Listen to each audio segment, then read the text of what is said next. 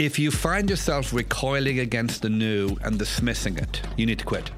To be brutal about it, you need to quit. You're done. I'm Scott McGrew. Welcome to Sand Hill Road. The comfort of your favorite seat is now your comfy car selling command center, thanks to Carvana. It doesn't get any better than this. Your favorite seat's the best spot in the house. Make it even better by entering your license plate or VIN and getting a real offer in minutes. There really is no place like home. And speaking of home, Carvana will pick up your car from yours after you finalize your offer. Visit Carvana.com or download the app and sell your car from your comfy place.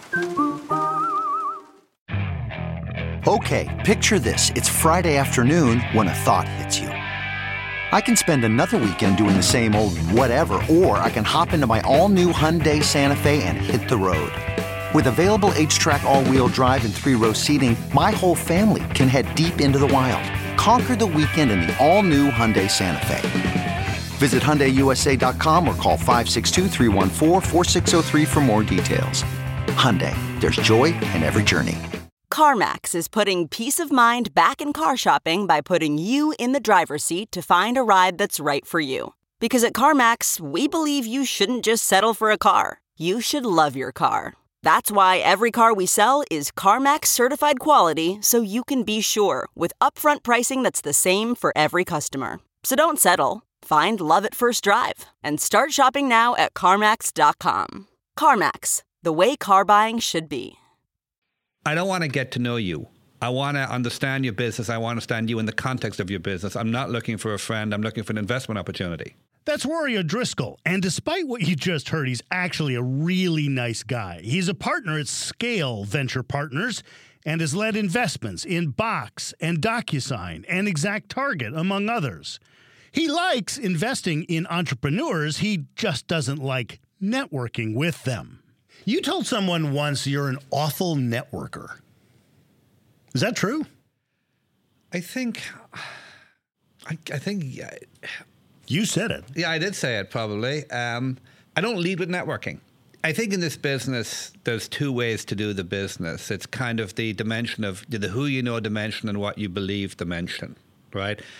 And I tend to be much more the what do you believe and what do you want to invest in first, which means that your kind of first instinctive action is to sit back and think, is this a market I believe in, to do some research, rather than the other method of, do I know these people, or, do I want to back them just because I know them, right? Now, as I've done it for a long time, I've actually recognized, there's actually wisdom in both, and both methods work. I see people who are all in on one method, all in on the other method, and both works.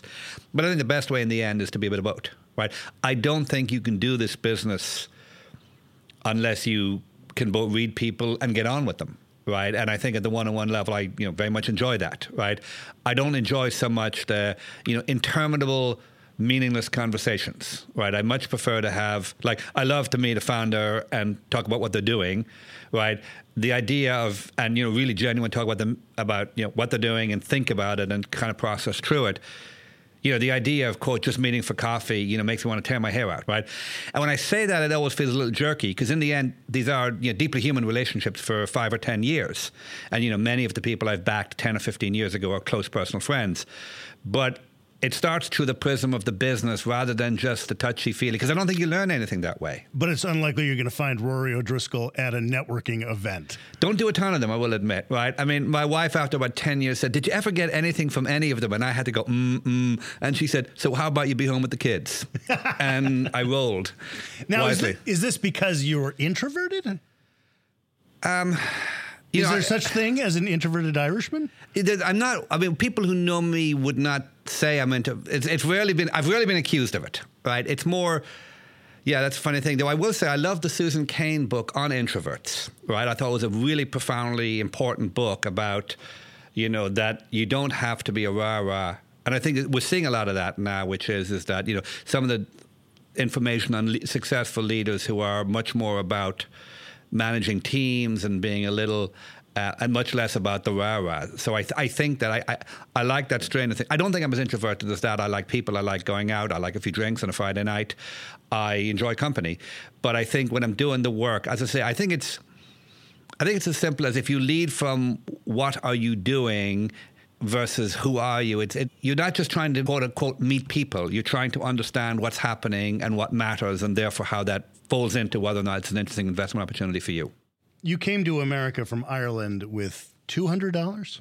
$250, I think. Technically, I actually came most recently from London. I'd actually moved from Ireland to London, had a business that didn't work out. But fundamentally, yes, you have to be able to prove you can support yourself to get into the United States. So yes, I had to save up for my $200 to get in, so that the guy at the immigration couldn't say, send you back because you can't support yourself. So yes, I had that money. Now, this sounds like you came in on a horse cart or something like that, but you were coming from what, the London School of Economics, right? Indirectly, actually, yeah, I had a great degree from the London School of Economics, but then I'd done my own business in the UK and it hadn't worked out, and 4 years later I was genuinely broke.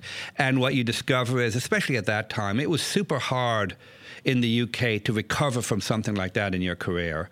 It was just, you'd gone off the track, you'd not done the accepted thing of, joining Goldman Sachs after the London School of Economics, and now you were some dude at 26 who had a failed business. And it was just really hard to make it there. And, the bet was it would be easier over here, which in retrospect turned out to be a good bet. So, yeah, so it was odd. And, initially it was hard here, but then what happened is, the degree stands you in good stead eventually, and I was able to start work ultimately in venture capital. But yes, there was a convoluted period of around 2 or 3 years where I would have to say that at the time you look back and go, this was probably not a good move from the LS. It hasn't really worked out as planned when I was, emigrating here with $200 and working in a graveyard. But there you go. I was going to ask, what was your first job in the United States? Well, I think I've said this a lot. I always feel like I'm dining out almost on the story. But it's like, I worked in a graveyard. And it wasn't that I was digging holes. I was actually doing the accounting for the books as a temp. And, it was a job. It was a first job. Every immigrant has a shitty first job story. Yep. It's just the nature of the beast, right? And, what sticks, it was totally fine. And then I was lucky enough to meet someone who was working at Bank of America and ended up joining Bank of America's venture capital group and had been there ever since. But yeah, everyone has a tough first job. And I remember it's not the whole great thing, but actually realizing that, as an immigrant, 4 years ago, you graduate from the LSE, and now, before I got that job, they gave me an accounting test. Could I add and subtract? I mean, I literally was sitting there going, 4 years ago I had a first-class honors degree, and now the person at the temp agency is confirming that I can do basic mathematics. We have gone down a long way. Right? When you put LSE on your application at the temp agency, they have no idea what it is. That's exactly right. It was all wasted. But look, it all worked out great, and no complaints. It looks that way. In fact, it worked out great. I was looking it up. I think you have 54,726 shares of Box. This is a company called Box, for those who are not familiar with it, at $17.87. That's $1 million in change right there, just in your Box holdings. There's obviously other things. So from $250 to, in Box stock alone, $1 million. Sound about right? That sounds about right. It sounds okay. I'll go with it. Yes, okay, yes, and I realize that's just, a very small part of your overall net worth. But what does that feel like to go from $250 coming in on the, the pretend ox cart, right? Yeah, the pretend ox cart. Exactly. Doing well. Look, I don't know. Wow, I didn't expect to talk about this. Look, I think for a while, honest answers, for a while, every immigrant, you're driven because you're poor. I'm not going to give the money doesn't matter speech, because it would be bullshit.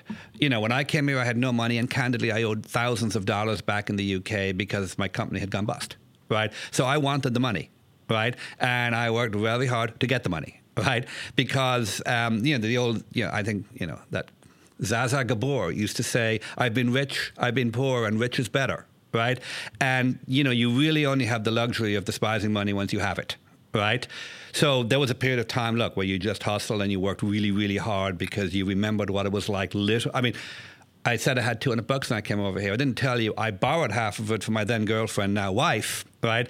And, as she reminds me now, as she explains community property to me, way back when she bought me a pair of shoes. Right? That's in the first month of meeting, because I couldn't cover them. Right? That is the ultimate seed investment. She did well. She points out, you do good deals, I did a better deal. But you get the freedom to choose what you want to do. Right, and I'm lucky in that I really enjoy the job I currently have. So I think that's the ultimate in luxury, because I am in the same place. Yeah. I am doing exactly what I want to do the way I want to do it, which means Monday morning rolls around and I'm perfectly fine with going into the office. Totally, I love Mondays. No, I remember one of my partners who also loved his job, and he was also like me, raising kids in their 10s. So he used to say, TGIM, thank God it's Monday, right? And my wife said that you'll go to an office, you'll tell people what to do, they'll do it. There'll be order, there'll be structure. You like what you do. How bad is that? No, it is a great luxury, and lots of people don't have it. I mean, I'm in my mid 50s, and one of the interesting phenomena you start happening now, I think, is. And this will not resonate even slightly to any 20-something listener out there, so is at early 50s, you start having conversation with your friends and your peers, and what are you going to do? What's it all about? Everyone's kind of at that point where the kids are in college, and you get really fundamental, what do I want to do?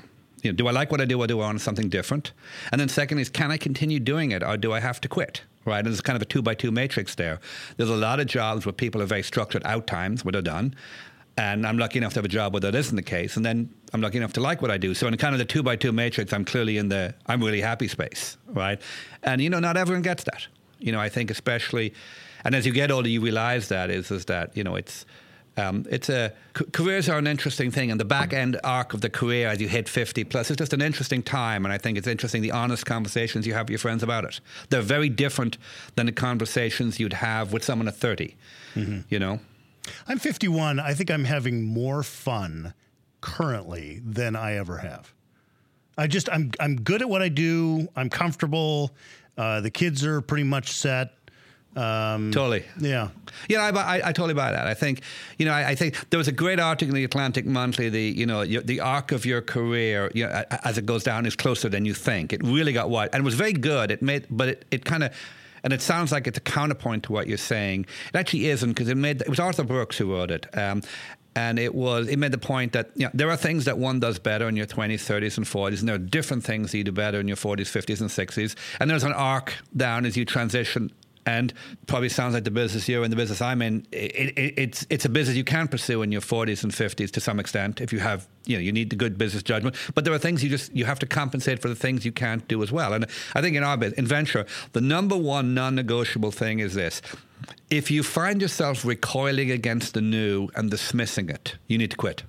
To be brutal about it, you need to quit. You're done. Right? If you lack the curiosity to check, the curiosity to look, or the and if you find yourself instinctively saying, I saw that 20 years ago, that won't work, then you need to either change or get out, because you will absolutely fail. So that's that is one of the hardest things you got to watch, which is not becoming that, crusty old guy who, knows why it doesn't work. Which I think happens to lots of people because, maybe not in venture capital, but maybe in politics or something. You see people as they get older and older be more set in their ways, not willing to accept, a new idea. And I do fear that when I am 70, there will be something in which my grandchildren will say, "Oh, come on, Grandpa. Yep. Everybody knows that's okay." And I'll say, "No, I can't." But I can't think of what that would be. That's because, and that's, yes, exactly, because you can't, because if you could, it would be there now. Yes. Right? And I think you just got to fight against it. I mean, I think that, again, this is where a collegial group, a partnership helps, which is, because we also, I know I occasionally exhibit that behavior, and one of the things I like about it, they'll call me on it. Yes. Right. And they'll say, you remember you said that about X. And I'm like, yep, I did. And I was wrong. And I think one of the interesting things about a venture capital business or any investment business is we're in the decision business. We don't make widgets. We don't make phones. We don't make software. We make decisions. Right. And we make 8 to 10 positive decisions a year and a whole load of no's. And if 3 to 5 of those positive 10 decisions are right, we do well. And if none of the no decisions are catastrophically bad, and that is to say passing on something amazing, you can kind of sleep at night. But that's the product we make. So it requires a high degree of kind of intellectual honesty among the group around things like this. And looking at we talk a lot about biases, and you're right, anchoring all the classic Kahneman thinking biases. But one of the ones is the harumph, it'll never work because I saw that 20 years ago. Right? And in fact, I've actually internalized the exact opposite. Most things that ultimately work were tried 20 years ago and failed, and then the situation changes and they now work. That's not just the sound of that first sip of Morning Joe. It's the sound of someone shopping for a car on Carvana from the comfort of home. That's a good blend. It's time to take it easy, like answering some easy questions to get pre-qualified for a car in minutes. Talk about starting the morning right. Just like customizing your terms so your car fits your budget. Visit Carvana.com or download the app to experience car shopping the way it should be. Convenient, comfortable. Worried about letting someone else pick out the perfect avocado for your perfect impress them on the third date guacamole? Well, good thing Instacart shoppers are as picky as you are. They find ripe avocados like it's their guac on the line. They are milk expiration date detectives. They bag eggs like the 12 precious pieces of cargo they are. So let Instacart shoppers overthink your groceries so that you can overthink what you'll wear on that third date. Download the Instacart app today to get free delivery on your first 3 orders, while supplies last. Minimum $10 per order. Additional terms apply. Okay, picture this. It's Friday afternoon when a thought hits you. I can spend another weekend doing the same old whatever, or I can hop into my all-new Hyundai Santa Fe and hit the road. With available H-Track all-wheel drive and 3-row seating, my whole family can head deep into the wild. Conquer the weekend in the all-new Hyundai Santa Fe. Visit HyundaiUSA.com or call 562-314-4603 for more details. Hyundai, there's joy in every journey.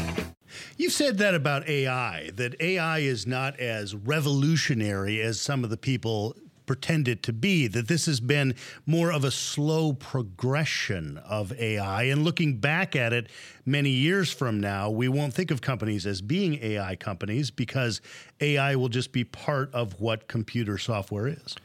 Yeah, I mean, it's definitely, there's a lot in that. Yeah, I mean, definitely, look, kind of people started talking about AI in 1956, which, depending on where you create ENIAC, was probably 10 years after the first, massively mainframe vacuum tube-based computer, right? So this has been thought about a long time. And you're right. What's happened is there's been these busts of productivity in AI and then kind of these AI winters.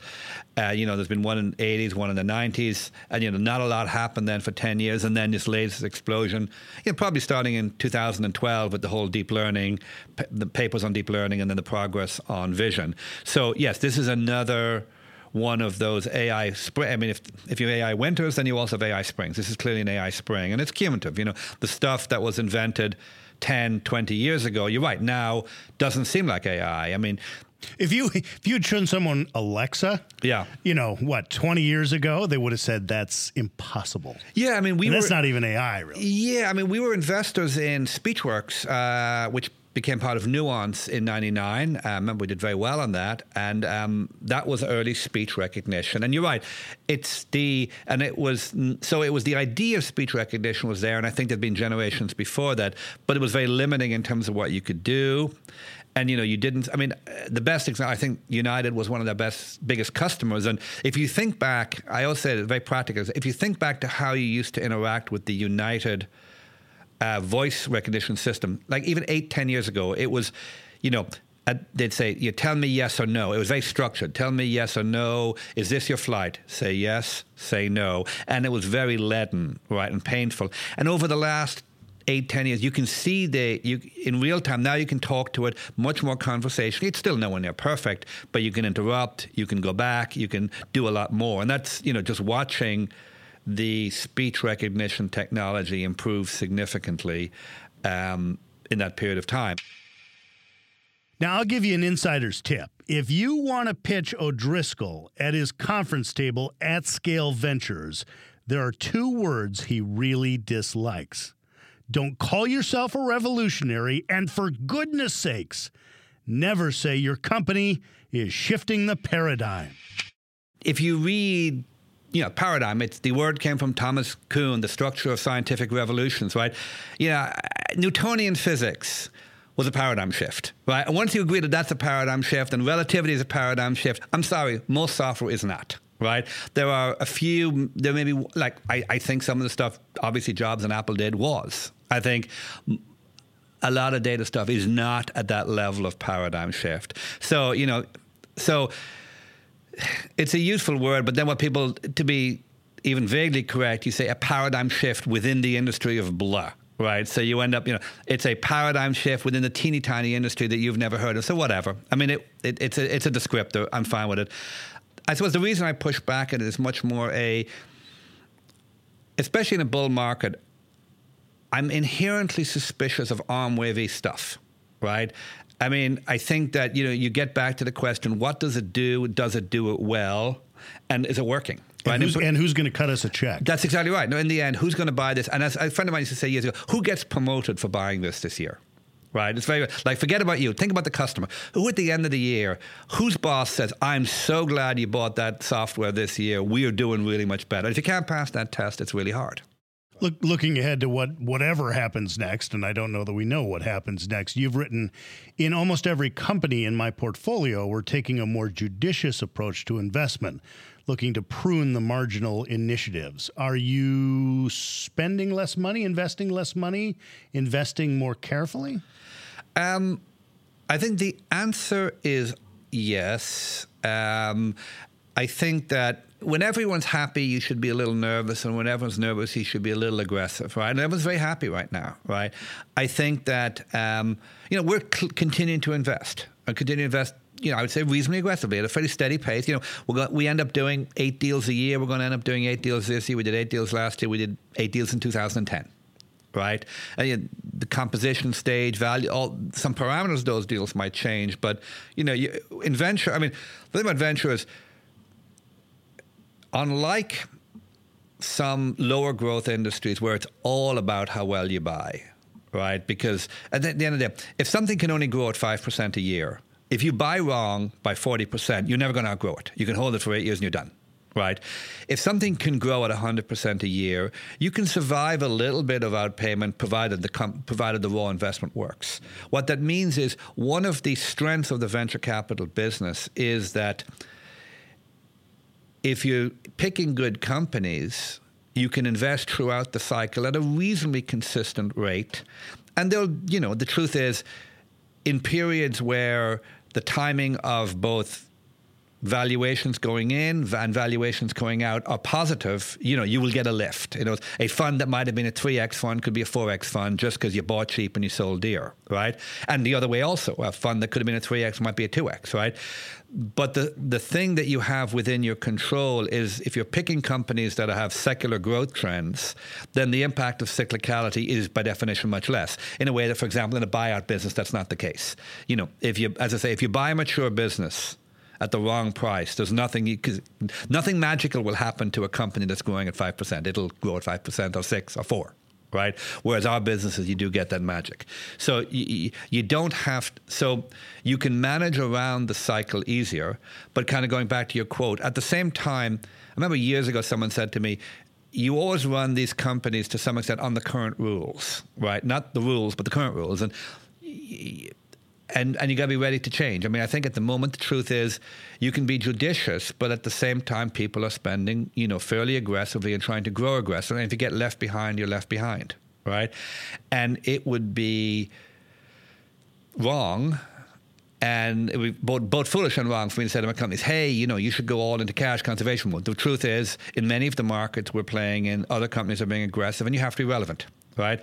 So I think one of the things experience brings to the table, actually going back to something I said earlier, is you also got to know when it changed, right? If the market changes, you got to be able to say, look, not in a whiplash kind of way, but look, is that we have to accept that now the availability of capital has changed, which is bad. But on the other hand, the likelihood of new competitors emerging has changed, which is good. It might have gone down. So therefore, if your ultimate goal is to build the 1, 2, or 3 winner in a space, you can, as it were, adjust how your race plan, to use kind of sailing metaphor, right, based on the conditions, right? And, sometimes you have to sprint for the line because the other guys are sprinting, to totally mixed metaphors. But on the other times, you say the key is to survive and be the winner, right, in that market. So I think it's very much time dependent and deal dependent. Circling back to the beginning, what would you tell the young Irishman with $250 in his, well, let's give it a little inflation, $350 in his pocket who has come to America? Well, yeah, this is a great business. I think that the first thing I'd say is yes, take more risk. Take more risk, definitely. I think that be more optimistic, right, in the sense of not in a Pollyanna kind of way, but the truth is, yeah, I think a lot of investing is, in the public markets is a tempered cynicism. I think this business is tempered optimism, right? Because the truth is, there's no other equity business in the world that has the same uncapped upside, right? And I look back and I go, you have to be clear-eyed, you have to be realistic, but at the same time, you have to look for those investments that have big markets, have big opportunity, and are thinking big, right? And because that's just the correct strategy to win, right? This is not as I remember one of my partners many years ago said, the investors aren't coming for us for the safest equity investment in their portfolio, right? They don't want you to throw it all away. They don't want you to be drunken sailors, but they want you to invest and create the companies that can, give them that massive extra return and believe it's doable. I mean, it's very hard until you've seen it. I mean, I think the hardest thing to convey is until you've seen it happen and felt it happen, it's very hard to understand, right? But then you kind of go, oh, I get it. Coming myself from a family who has roots in Ireland, I am a bit reluctant to bring up the concept of luck. Luck of the Irish is quite the cliche, but O'Driscoll isn't afraid of it, not afraid to admit something we really haven't heard up until now. Some of the success of those in venture capital is just plain old lucky timing. The main thing in the last 10 years is anyone who's been putting money out in the last 10 years has been incredibly lucky. It turns out if you buy at the bottom of a 10-year bull market and you hold a lot of stock all the way up, you look really, really smart, right? And if you're honest, I think, is it Julia Druckmann who, that writer, the American in Paris, she has a great expression. It's 90% cohort. Most of your life is 90% cohort. In other words, and actually if one of our principals was actually giving me the same equivalent in venture. He said they did some research on trying to identify patterns of success in venture. Right? School, background, education, operator versus investor, no statistical correlation whatsoever. And the only thing they found statistical correlation on was this: year of first deal. In other words, if you did your first deal in 1999, you didn't make it. I did my first deal in 95. I watched all those people in 99 enter the industry, do 5 deals and get fired. Right?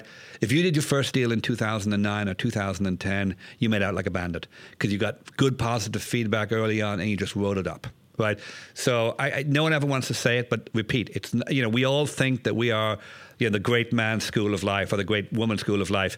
90% cohort, 90% timing.